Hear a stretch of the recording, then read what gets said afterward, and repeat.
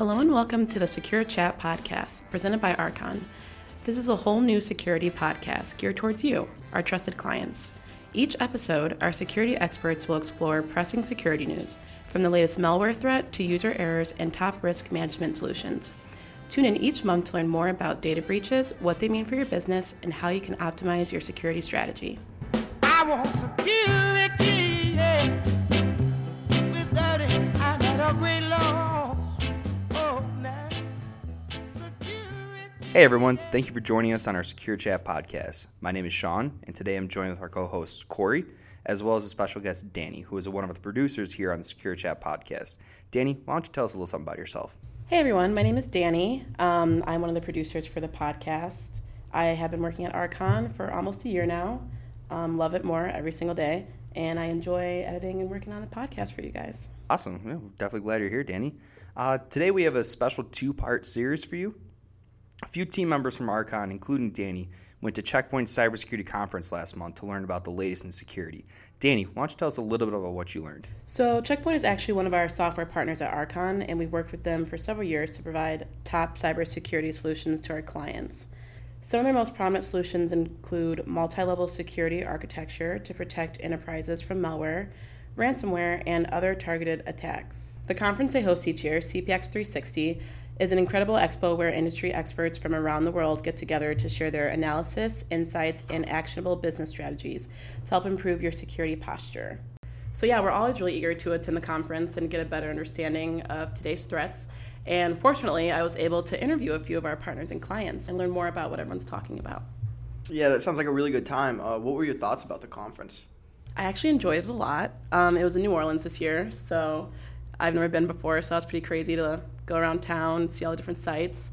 The conference itself was actually very informative, and for someone who's not a big tech person, I actually learned a lot. So Danny, while you were down there, as somebody who isn't exactly a technical person on the front lines of cybersecurity, were there any aspects of the conference that you thought were really interesting or that you learned from? Yeah, actually, it's funny that you asked that. On the second day, they had the expo, and that's where everyone had the different booths and all the different information that they were displaying with their companies. You got to walk around, see different demonstrations that were going on. I actually did learn a lot about security and just making sure that I'm being more careful, with all the work information that I'm doing on my work laptop. It's just a lot of different things that you wouldn't really think about. Sure. And the demonstrations that you saw were those more like physical, like they had computers that stuff was going wrong on, or were they trying to show you how kind of like easy it was that people could break in, get information? As someone who just didn't attend, I would have been interested to see this, but what were some things you saw that maybe were kind of cool? Well, actually at the expo, they had different booths where it wasn't really showing you how hackers hack into something. It was more of showing you the solutions when that happens. So they had different demonstrations going on about how to be proactive when that happens to you. And yeah, it was pretty cool. So Danny, I heard you got to interview some of our clients. How was that? I did. It was actually really fun. Actually, I got to interview Ron Palermo, who is the Chief Information Security Officer for Sphera. So Ron specializes in IT security risk management and remediation, and he does a great job talking about some of the most pressing challenges that we have to face coming to 2020. Awesome. Let's give it a listen. Hi, everyone. Thank you for joining us on our fourth episode of the Secure Chat podcast. My name is Danny Asante-Pia, and I produce the podcast here for Archon. I'm hosting this episode for the Cybersecurity Summit and Expo in New Orleans, which is hosted by our Check Point partners. I am joined today with Ron Palermo, the Chief Information Security Officer at Sphera. And we wanted to spend some time talking about the recent trends in the cybersecurity landscape, what to expect in 2020, and top software solutions that can make your cybersecurity to the next level. Ron, before we start, why don't you tell us a little bit about yourself? Thanks for having me today. I've been with Sphera now about a year and a half as our CISO. And previous to that, worked with various consulting companies and other big name insurance brokers and manufacturers in the cybersecurity space. So it's been almost a 22-year career in information security. So wow. It's been a fun ride. Ron, can you tell us more about Sphera as a company? So Sphera is an environmental health and safety organization. We sell various software components that help companies monitor their chemical output, define what chemicals they're using and how they're being shipped. Is it hazardous waste? We help companies track their incidents and injuries at work, and over time our software helps them define patterns so they can be a safer, more sustainable organization. Is this your first time attending CPX 360? This is my second time. Okay, how do you like it? I enjoy it. I think the courses and the conferences, the talks are very beneficial. They keep me up to date on new technology that's coming out, and I get to meet old friends and make new ones. All right, so let's dive into the cybersecurity landscape. What changes have we seen in 2019, and what challenges might emerge for technologies and platforms in 2020? Good question. I'm always amazed at the number of attacks that are happening year after year. Every corporation, if you haven't been hacked, you're going to be hacked. It's just a matter of when. Trying to defend against that is a daunting task. Trying to look at all the threats that go against your company and similar companies in the world, and then trying to put together that game plan, that approach to defending, protecting, fighting those attacks. It's a challenge. Right. It's a fun challenge, though. I think, in my world at Sphere Solutions, we spend a lot of time developing new applications. So we're spending a lot of time in that, looking at how we better protect the applications, how we scan for vulnerabilities and code problems. Can never overlook a good external penetration test and the data that will provide. So in 2019, we also saw a significant increase in big data applications moving to the cloud. Can you talk a little more about cloud native applications and how they're at risk too? Another great question. So our main application is cloud-based. We use big data. We're in the process of putting together a full API suite that will help our customers use our data and use the application better. It's something we're looking at on an almost daily basis. Our primary application sits today in Microsoft Azure, so we're using the services that they provide to help secure that environment as best possible. And this is an evolving technology, an evolving space, so the controls aren't as mature as I'd like to see at this point, but we're doing the best we can. The microservices that Azure provides, there's a lot of debate on how vulnerable they actually are, because there's not been a ton of testing out there yet. We're looking at staying with our foundational tech, right? Doing penetration tests and vulnerability scans, reviewing how our code's developed and written, and the APIs are no different than that. We're doing the same things for those. So it's been reported that the biggest cyber threat to U.S. businesses in 2019 was employee negligence. How do we keep employees from exposing sensitive information? I chuckle when you say that question because your employees are your weakest link, always have been, and I believe always or will be for the foreseeable future, as long as an employee logs into a technology. Training, more training, and then testing your employees.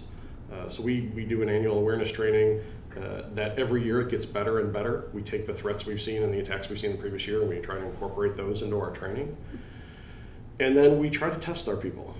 Phishing campaigns, there's different tools out there for phishing, to run a phishing campaign to see how your colleagues and employees would react to a phish attack.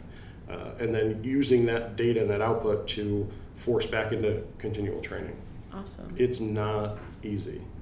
Employees want to do their work fast. They don't want to read emails. They just want to click and open attachments, and that puts not only themselves but the whole company at risk. So, spending a lot of time on training at the mass level and at the micro level as well. That's really important to know, and I think a lot of companies should do that if they don't already. As an expert in IT security, risk management, and remediation, can you talk about how leaders today are identifying security risks, driving successful remediation efforts, and how these strategies can change between industries? So I don't think they, at the core, I don't think the industry matters. I think partnering with the business is the biggest factor into identifying and mitigating risk. If you are not hand in hand with your business, you're not going to find the risks that matter to them and help mitigate. I look at information security as a balance between keeping the business secure, but also allowing the business to make money. And it is a fine line, it is a balance, and that line does shift over time and as the risks emerge and change. So regardless of the industry, and I've worked in finance, I've worked in insurance, I've worked in manufacturing, and now SaaS software products, I think at the core you need to partner with your business. You need to understand what their needs are, their demands are, and then that'll drive what risks that they have. Ron, what do you think the biggest cybersecurity threats are going to be in 2020? So let me talk specifically about my organization and what I think is going to be attacking Sphere Solutions. Phishing attacks, I think, are going to be our number one issue in 2020. Our senior leaders, as most senior leaders are, they're very busy, right? But there makes them, because of their position, title, and the access they have, ripe for attack. So we're spending a lot of time on defending against phishing, looking at putting in tools that help us on the front end when we get emails, detect them and just get them out of people's email boxes. And on the back end, testing our users on a frequent basis to improve their intelligence around phishing attacks. I can't overstate that it's phishing is a doorway for attackers. It's going to always be that way, and they're going to use those threat vectors to get in and get account credentials, and then gets them further in. If they get the right person, if they get the CFO, if they get our main database administrator, then they're now looking at having keys to our kingdom and could do potentially some serious damage. Right. Who do you think are the biggest targets when it comes to ransomware, and how can we prevent that from happening? So we talked about phishing and phishing being an entryway and an attack vector. Well, a lot of times phishing is the front end of a ransomware attack. Ransomware, there's a couple reasons that you would be attacked for ransom. One is for the attacker to make money, right? That will lock out your systems and demand money, ransom. The other thing is just to cause havoc within the organization. So having the right tools in place, the right antivirus or advanced threat tools, training your users to detect phishing attacks, not clicking on links, not opening up attachments that they don't expect. It goes all back to that training perspective. And do you have any security advice or software recommendations for businesses or individuals going into 2020? If you're not doing your bread and butter things, if you're not doing antivirus, if you're not doing log correlation and collection, intrusion detection, just the basic. If you're not doing those and you're not doing them well, then you're going to get attacked. You're going to get hacked. Even with those, you're still going to get attacked. But at least you're going to have the core foundation to identify and react. A lot of companies want to put in, advanced threat protection tools, but they don't have basic antivirus running. There's that need to protect what's important, and it starts with a good foundation. Awesome. Well, I think that is all the questions that we have for you. Thank you so much, Ron, for joining us this month as we discuss the latest trends in cybersecurity and technology and defense strategies to take your cybersecurity to the next level. If you liked what you heard, please subscribe to our monthly podcast for more security tips and tricks.